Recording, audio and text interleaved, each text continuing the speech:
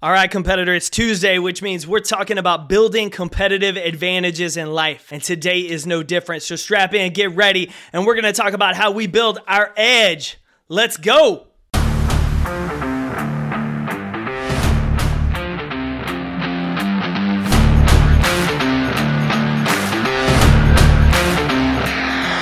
My name's Jake Thompson, your Chief Encouragement Officer, and this is the Compete Everyday Podcast, a show designed to help driven people build a winning mindset so they can build their winning life.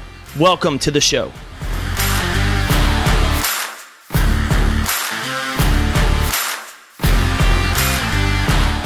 What's up, competitor? Jake here, your Chief Encouragement Officer. Stoked that you're here starting the day with me and learning what you can do to build a competitive advantage in your career, your relationships, in your life.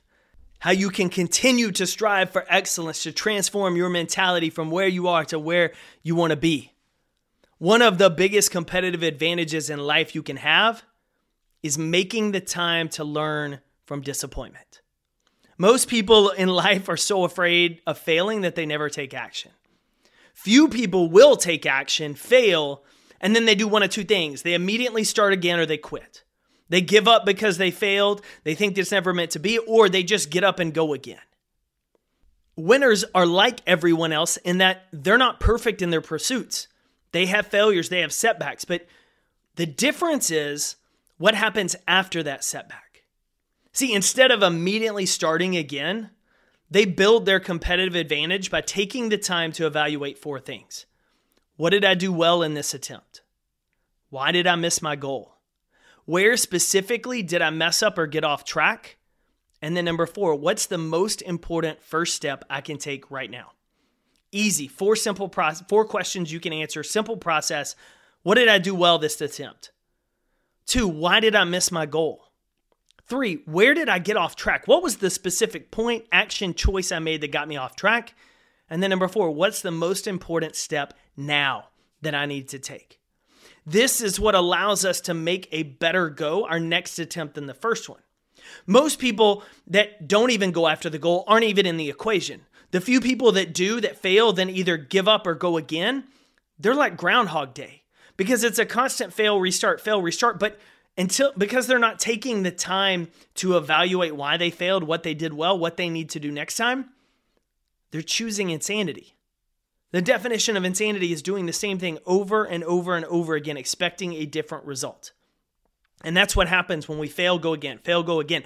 We have to create the space to evaluate the setback so we can not only learn from that experience, boost our confidence by focusing on what we did well, and then setting a better direction and plan the next time, which is what's going to help us succeed with that opportunity in the future faster.